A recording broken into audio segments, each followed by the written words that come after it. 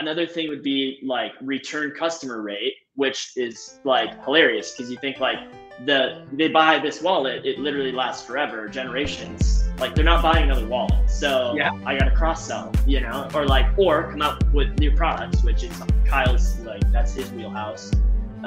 That's why we work well together. He comes out with new products, I do all the nerdy stuff, and we go.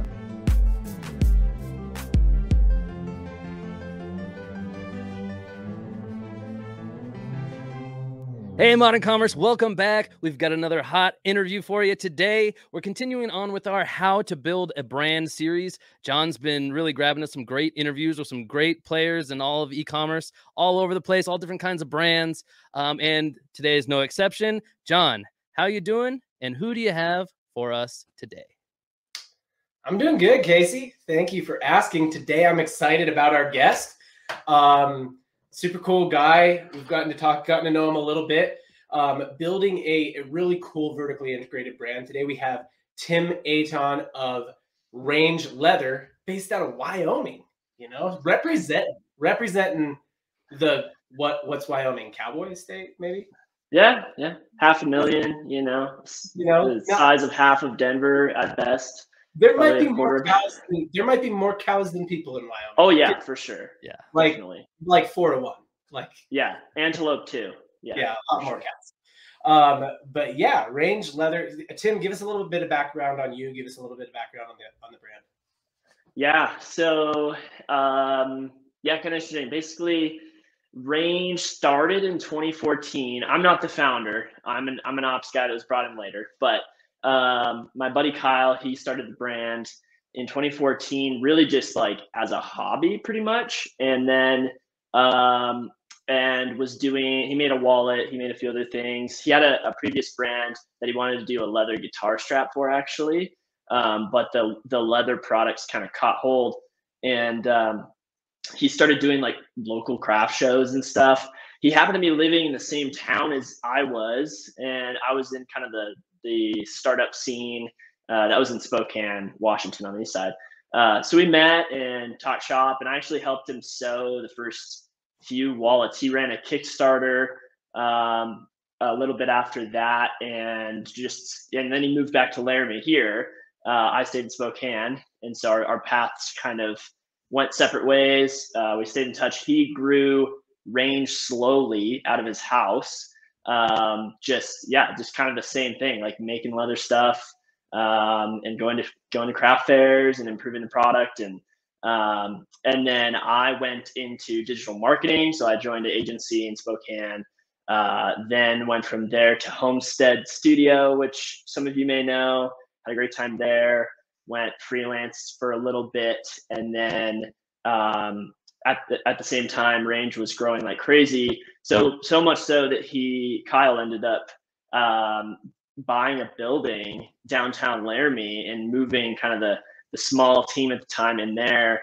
And a little bit after that, he called me up and said, "Hey, I don't know if you're how you're feeling about the agency side of things, but if you ever wanted to flip to the brand side, I think it'd be really rad if you came and helped me run this leather brand." So long story short, here I am. And run the brand now. So yeah, it's been really fun. So you moved from Spokane, Washington. Were you born and raised in Spokane? No, actually. So I spent my adult life in Spokane. So I definitely identify with the Pacific Northwest, but I actually grew up in Laguna Beach in SoCal. So that's where I was from, and then moved to Spokane, and then picked up, the wife and kids, and moved all the way down to small town in Wyoming. Yeah. Where you got a house for $200. Yep. Got my house, got my Jeep Wrangler, and it's all I need. Truck. Yep.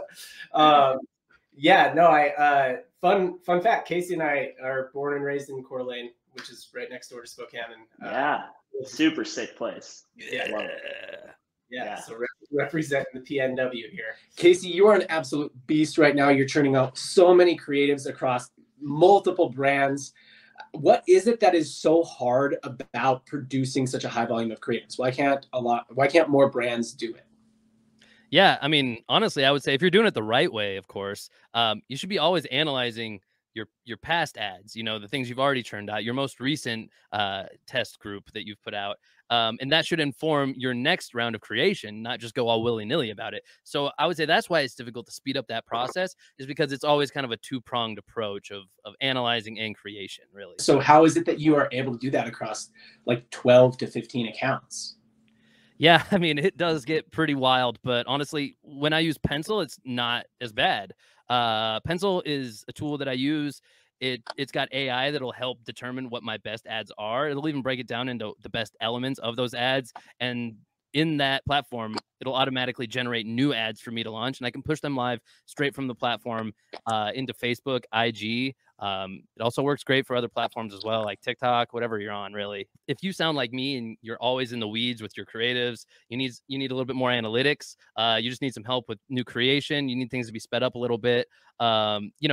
Use our promo code. Go to trypencil.com, use promo code MODCOM15. You'll save 15% off on any paid plan. You sure can start with a free plan, John. I mean, hey, I'll recommend it. Go ahead and try it for free.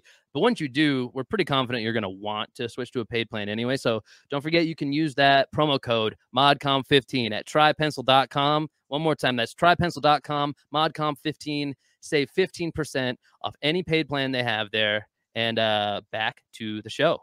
So appreciate the background on Range. So one thing that I actually think is a huge highlight of Range, and something we're trying to talk about on this podcast a little bit more as we talk about how do you actually build brands, right? What are those difference makers, right? Because at the core, you guys sell, nothing. I shouldn't say nothing special, but they're hats, they're wallets. You didn't invent any of the products, right? Like they're hats, they're wallets, they're everyday carry type stuff. What are those moats that Range has? One of them is vertical integration, right? Like you aren't sourcing products, you are sourcing materials. Yeah. So we craft everything here. Like I'm at the building right now where we have like 8 leather crafters and then another 8 or so hat team. And so, yeah, we bring in the leather and the hardware, and then it ends up, and we also have all the stock and pick, pack, ship here. So we don't have a 3PL or anything as well, which has pros and cons in itself. But yeah, we have it all here, and it's more of a management on the material side than it is on the, we have less of those gaps that we have to manage because it's all right here in the building for sure. Right. Yeah, and what, like some people, well, why is vertical integration a moat? A couple things that I'll call out, and I don't have a lot of experience with vertical integration. So you have obviously more since you're the COO of a vertically integrated company. But there's a couple that I'll call out that I think maybe aren't so or maybe are obvious, but are like, hey, when you're not a vertically integrated e-com brand, you don't think about this. Number one is typically your margins, your product gross margins are probably far better than anyone who could sell a competitor product or a similar kind of product or another wallet that, might appeal to the same audience.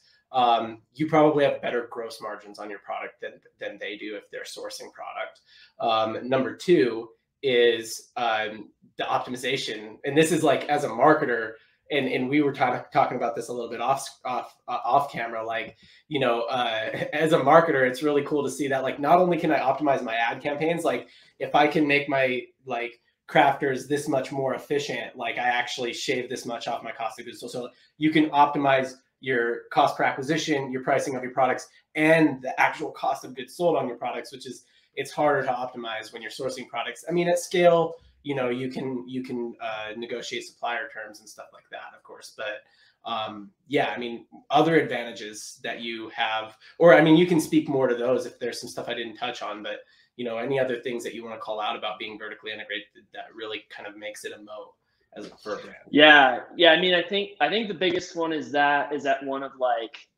especially as a marketer, having the marketing side background, is the unlock of the other levers. Like you already have, as a marketer, I'm used to having all the front end levers of the ads, the creative, the audiences, the retention, emails, all that stuff, and site, and that whole front end.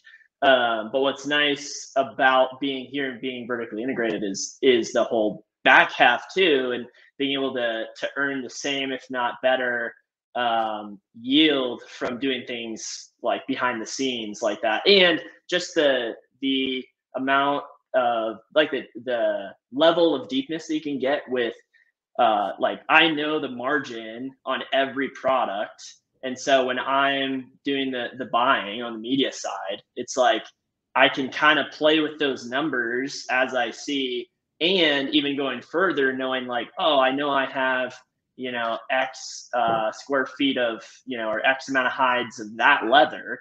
So we could scale into that if we needed to, and then be able to use that to be like, well, you know, we have that much leather. I'm going to take a cut on the margin side, give myself a little more CPA to work with, and buy off of that. Like there's just a lot more levers and aspects that I have control of, that it's not like, well, this is just the number I was given, I got to like buy to that. And but that's, you know, coming from my kind of marketing angle. And then yeah, the margins play a big part of that. And for us, we probably could have better margins, but we stick to like the quality, really high quality materials. So that's kind of what, you know, we can play with. Where we play with the cost more is the product development side. So like, how can we use a rivet instead of hand stitching this, or stuff like that, getting creative on that front. Well, and I mean, and I should say, and I don't mean to cheapen the product or anything like that by saying your margins are way better than competitor products. Totally. I'll say, you know, probably better than competitor products that would try and use similar materials, right? Yeah. And we don't have to, like, if we did decide to go that route, we would have way better margins. So your theory is 100% right, I think. And we've just, as a brand, chosen to sacrifice some margin for the materials we've chosen. But for like the audience here, if they're like, they could totally lean the other direction and go for cost saving materials in the front end, and that will buy a lot more margin. And if you can focus on that, that's as big of a win as, you know, finding the next UGC that works or whatever on the front end.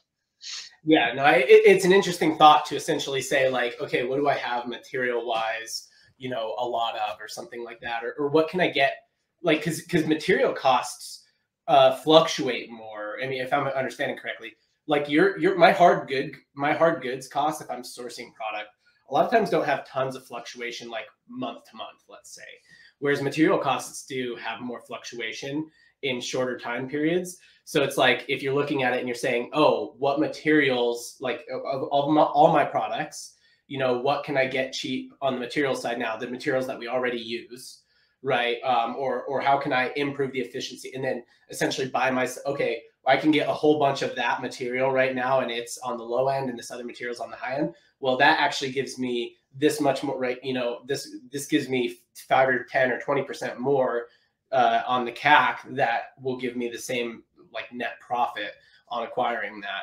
So yeah, I think this is, you know, it like, as a marketer, like if you can kind of sink your teeth into that, this is probably one of the first things that you're like, oh wow, I have more levers now, you know, to pull.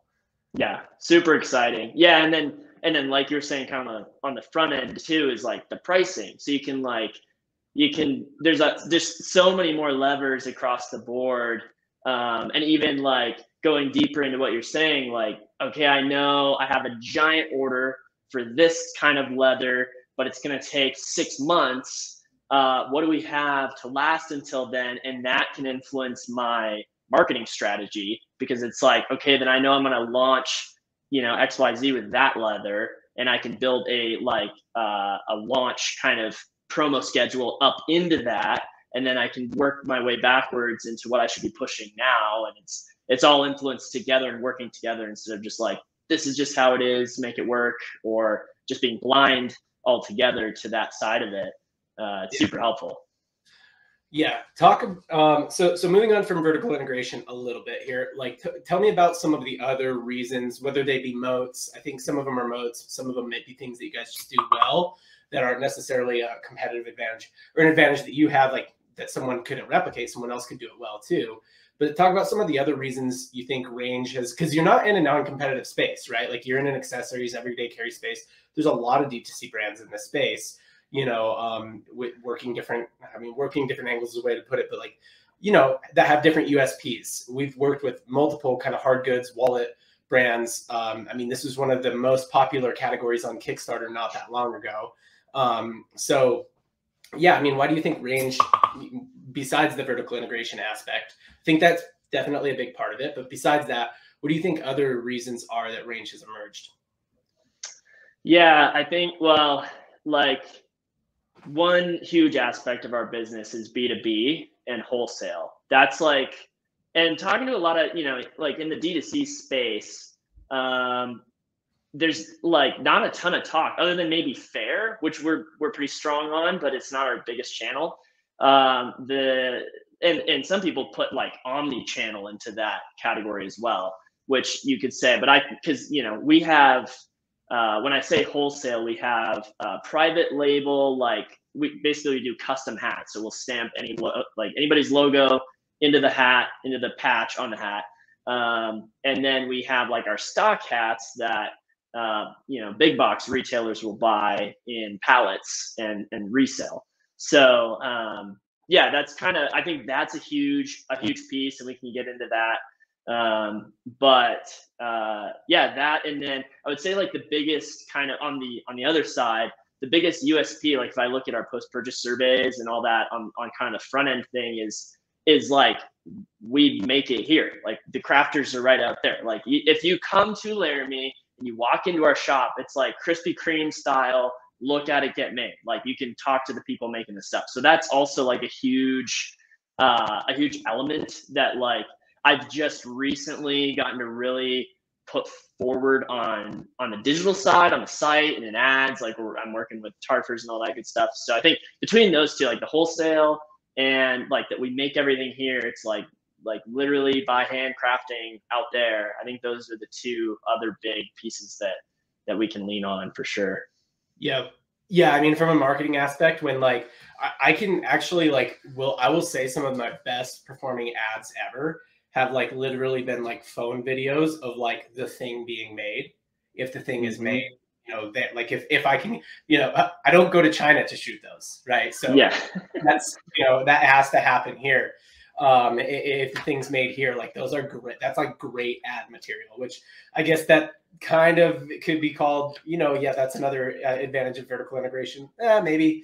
But like, yeah, for sure. And then I think the B2B thing is interesting because it's not necessarily, I would say it's a moat of yours, but it's not like it's unattainable, right? Mm-hmm. for anyone else. So talk about that a little bit. Like what, why, because I think, I've said this before, like, look, if you have a retail presence or B2B presence or some kind of marketplace presence that provides like a baseline, a foundation of cash, it makes it easier. Like, people are worried, like, well, won't it cannibalize my D2C? Like it might a little bit. For example, Amazon, and I don't know how big you guys are in Amazon. We can get into that, but Amazon might cannibalize your D2C a little bit, maybe, but like it's probably worth it to have that foundation of cash to drive D2C. And ultimately it's like a rising tide rises all ships. So like, yeah, maybe Amazon cannibalizes a little bit or B2B cannibalizes a little bit. But maybe it doesn't. And ultimately it isn't the goal to like drive more sales and profit anyway. So yeah, I'm a big fan these days, essentially, of having some kind of B2B or Amazon or wholesale cash. So talk about how you guys do it. Cause it's not the same. It's not like, it's not like a lot of brands who go to retail stores or go to Amazon. You guys do it a little bit differently. So yeah, like let's chat. Yeah, for sure. Yeah. So I think like the hard part to replicate would be the custom side. That's something that like we just, because we have everything here and we have like the machines, like we bought these like super expensive Kensal machines that like just do like they brand the leather instead of laser it. That's a whole thing. But anyway, aside from that, I think like when you think about retail and maybe even like the label of omni-channel, or like going into, I listened to a podcast with like Chris Mead from CrossNet recently. I'm like getting into Target, getting into these like Dick's Sporting Goods and stuff. And those are huge, obviously, but it's a lot more attainable than a lot of brands think, I think. Because, and there's a lot of franchises and brands like box stores that are run, like their GMs run the show. And like for us, a big stem from that, like how we achieved getting into whoever, was just like, essentially we went to the Magnolia Silo show down in Waco with our hats and all our stuff. And that's basically where we met. Like essentially people buy our hat, whoever, the buyer of some brand that we didn't even know, they buy our hat, they wear it for a while, they love it, and they're like, I wonder if we could sell these. And that's kind of, they just, people reached out. We haven't done much cold outreach, and we're actually beginning to kind of go down that road. But I think it's like, to zoom back out, it's not as huge of a deal as you think. Like putting one team member on, like, hey, reach out to a third string box store, and as soon as you get one, like if you get one store, you get a sell-through rate, you have all this data, and then you can go to the next one and be like, hey, we're with this person, they're here's our minimum quantity, and here's kind of the average order, and here's the sell-through rate, and then it kind of just carries on from there. So I think that's like, it's a little bit easier than you might think to just like kick it off, and then you get the ball rolling from there. Yeah, that on. And I mean, I'll throw a little bit of an ad in there. I don't do this anymore. I actually used to be the buyer and manager for like what you're talking about, a third string box store, not even a third string box store, one location store. Okay. It's really easy. It's really easy to get your product on my shelf.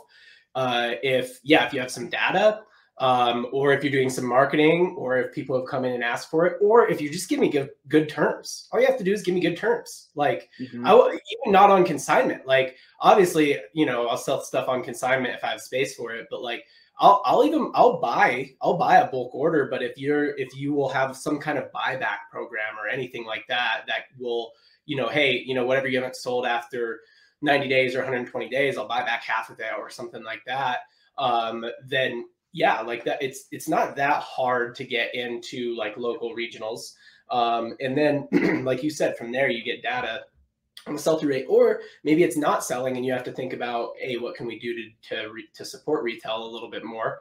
But yeah, I mean, I think I agree, going to shows. The other thing is, put one team member on it. Like, it's just a legwork thing, or it's not like there aren't services out there. You know what I mean? Definitely, like if you just go on Google, you'll find someone who will probably help you get into retail, and they probably already have connections, with buyers at least mid-tier big box stores, or mid-tier box stores, probably big box stores as well, though it might be hard to get into those when you're not proven yet. But I appreciate it. So one of the things that I'm going to call out here, a pattern I'm noticing as we talk through some of the things that have helped build Range Leather, is you guys throw fuel on the fire that exists. And this is what I always say. Like, marketing can't create a fire. Marketing is just fuel. It's gasoline, right? Like, if there's no fire, all you have is a bunch of like wet logs, right? Like, it doesn't make fire. But like, if we've talked, like, what have we called out here? We've called out, hey, the fact that I can have all these optimization levers on vertical integration, the fact that we can wholesale and go to B2B because we have this customization aspect. It's a little bit easier for us, right? And we can stamp, like, localized stuff onto our hats. Or even like, hey, in our marketing, in our ads, like, we can lean into this idea of like, look, it's made here. You guys are throwing fuel on the moat, right? Like, it's like, hey, this is the moat. This is the thing that we have. This is our big competitive advantage. Everything we do leverages that, right? So I think that, like, when I see brands that really grow and really do well, that's what they do well. They leverage what it is that makes them them. You know what I mean? Yeah. What keeps, the unique selling prop, the whole, like, anything that makes you special, just lean into that. And I mean, it's, like you said, it's easier to push that than to try to like force a product that's like the same as everything else, Yeah. So, and I will call you mentioned CrossNet. We had the former marketing director. He's not with CrossNet anymore. Former marketing director of CrossNet on the podcast. Probably, I don't know how many episodes ago now. Casey would know if he hopped in here, but we had him on a couple episodes ago, and we actually shot 2 episodes with him. So yeah, it should be. It's been a couple of weeks now for sure. It's been a few weeks. Yeah. I mean, if you're watching this on YouTube and you're not watching it live, Casey will probably link that episode. Go watch it right now. Woo woo. Okay, I want to shift gears a little bit, Tim, because one thing that I think that happens when we do these like building a brand podcasts, I try and avoid this, but a lot of times when you, like, you're a podcast listener, you hear founders, internal marketers, people who've built brands, like, what is the podcast? It's the highlight reel, right? Like it's basically like, look how awesome we are, which I do think you're awesome. I think Range Leather's awesome. But I do want to talk about, like, what are some of the setbacks you guys have experienced since you've been with Range? And you can say, hey, here's how we got past that. Or you can even say, like, you know, we actually haven't figured out, like, that one fully yet. Like, that one's still a struggle. That's always, you know, it's a struggle. Yeah, totally. Yeah, I mean, I can tell you some struggles I have right now. I mean, one that's not as much marketing related is the material, like getting leather here and getting hardware here. And you know, we get our leather from Horween in Chicago. It's the one shop that everybody gets their leather from. So they just run, and they're good at leather, and they're, you know, like, they're working out their business process. So our lead times are never accurate there. Our hardware is always super far out, or like the MOQs are so big that we have to like plan that out. And we're all pretty much cash flow too. So that's a factor. But so that's one thing. Another thing would be like return customer rate, which is like hilarious, because you think like they buy this wallet, it literally lasts forever, generations. Like, they're not buying another wallet. So yeah. I got to cross sell, you know, or come out with new products, which is Kyle's, like, that's his wheelhouse. That's why we work well together. He comes out with new products. I do all the nerdy stuff, and we go. But so there's that whole thing. And then another kind of broad topic struggle zone for not struggle, but just like a low, like, working on it all the time is our retention. Like, we're great because I'm a bread and butter digital marketer. The front end customer acquisition side got it on lock. The retention, bring people back, buy again, email, SMS, all that, even working CX into it, that's all like slowly building up flows, getting the best practices upload, like doing that whole thing.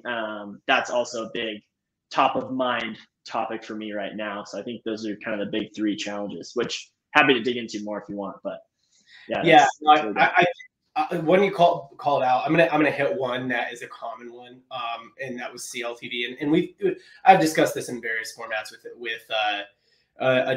different founders. But here's something I want to hit is here's something people wouldn't expect. Like, why is customer lifetime value a problem for a brand that knows from their post-purchase customer survey data that people are like, hey, I really love that you make this here.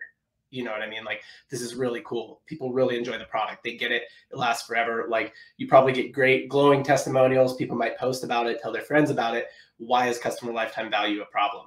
Right. And it's because every brand's trying to crack customer lifetime value now that, you know, acquisition has gotten harder for many.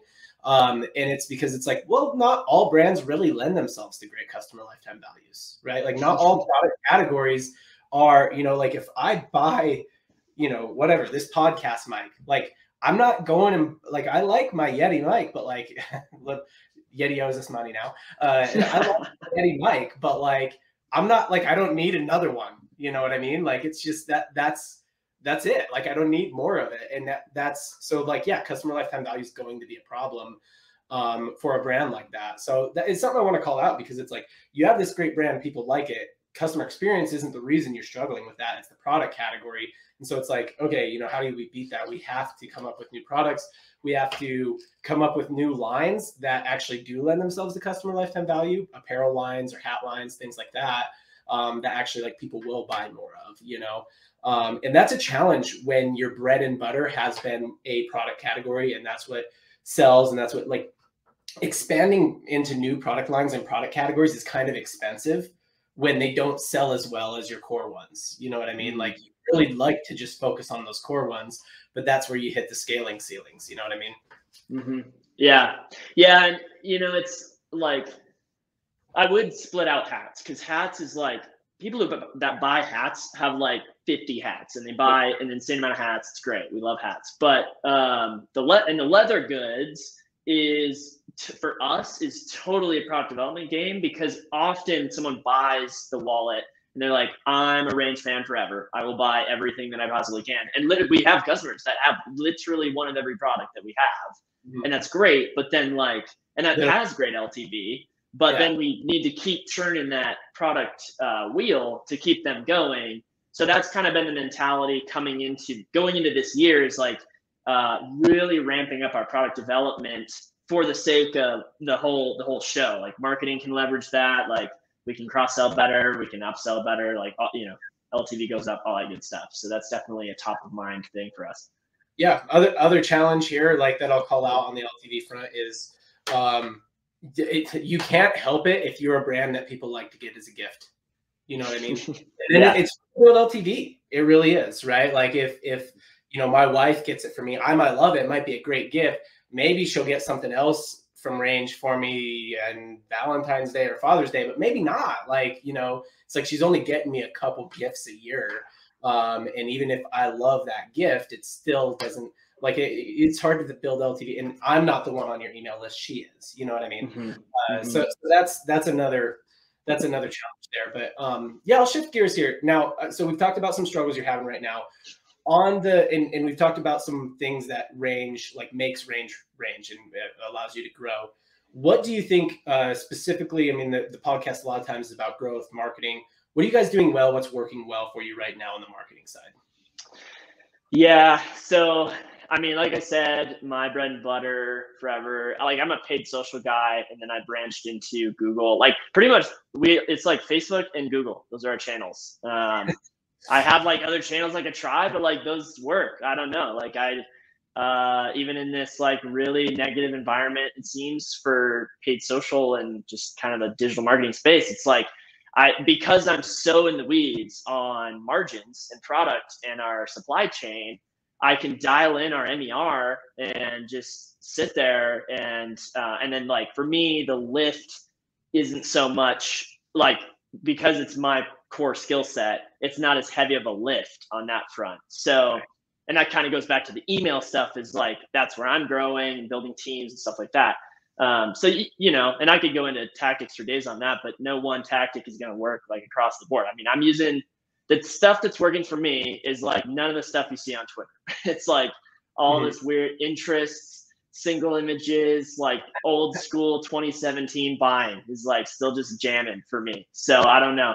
Like, I would just say single image, like it just sometimes it's more clear what's working and what isn't when you start. Like, I think the bigger deal is the value props. I think that's what makes the difference. Like I've really dialed those in by product line, and it doesn't really matter the format as much as like what are people identifying with. So well, like and yeah, if we are going to get into the weeds on this, right? Like we're talking Facebook when we're talking interests, like. I think sometimes when you're split up more, you're more like fragmented in your ad account, which is what everybody says not to do now. Okay, maybe it's not as effective as if you had like a more consolidated structure. But also it is a little bit clearer a lot of times, like what's working and what isn't. So sometimes I think you get better at allocating spend. So what you might make up for in gained efficiency from the algorithm, you actually gain something in out like allocating your budget correctly. So I don't know. This is a little bit of theory. I mean, we do it, like you said, nothing works. Just gotta test everything, man. I mean, just see on Twitter, make a list, roll it out, see what happens, move on. Keep doing that. A lot of our ad accounts look very different. Like we got my number one rule is always do what the ad account likes. So I will say this though, that you hit on, and it's something that's working for us across the board as well. As you said, like, hey, we're Facebook and Google. Like, yeah, we got other channels working too. We're putting more and more into TikTok. It's definitely not playing with those yet, right? Like we're talking about across the board, maybe 10% of our overall budget going into TikTok, right? And then Snapchat, Pinterest, others making up even less than that.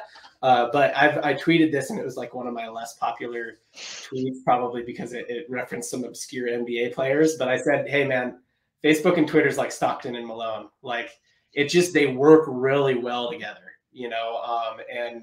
and so it's like, or not Facebook and Twitter, sorry, Facebook and Google. Facebook and Google's like Stockton. OGs. Yeah, they work really well together, and they like dial those two channels in. That's one of the biggest wins we've had of 2021-22 is getting good at media mixing, because you used to just be able to scale on Facebook, right? Like who cares about Google? You scale this up, but I mean, we've got to put one other channel in now, and But yeah, I mean, Google does really high returns a lot of the time. Google's Even in Google, for me, it's unconventional. Like Performance Max for days just works. I don't know, man. This is fine. Yeah. If it works for me, I'm good with it. Well, thank you for being on our podcast, Tim. John, thank you for setting up these interviews, as always. Modern Commerce, thank you for watching. If you watch this far into it, please go ahead and drop a like onto the video. Leave us a comment. Do all the good things you're supposed to do. Hit the bell icon to get notifications so you don't miss any of our videos when they get uploaded. Subscribe to the channel. That tells YouTube that people are liking us, and it shows our videos to the right kind of people on YouTube more naturally. So please go ahead and do all those things. And as always, until next time, we'll see ya. Hey, ModCom, this episode was brought to you by Pencil. I'm a creative strategist at the agency that John and I work at. If you happen to be a creative strategist, or you're just having a hard time rolling out enough new creatives for testing, then I have the perfect solution for you. It's trypencil.com. Over at Pencil, the AI will help you determine what your best performers are. It'll even break it down into what elements of those best performers are helping making those ads go. And it'll also take those elements and create whole new ads for you to push live straight from their platform right over to Facebook and IG.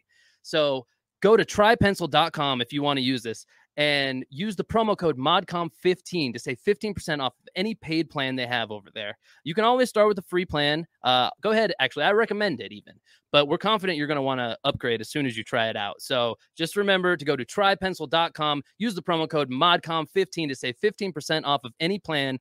And thank you for tuning in to Modern Commerce.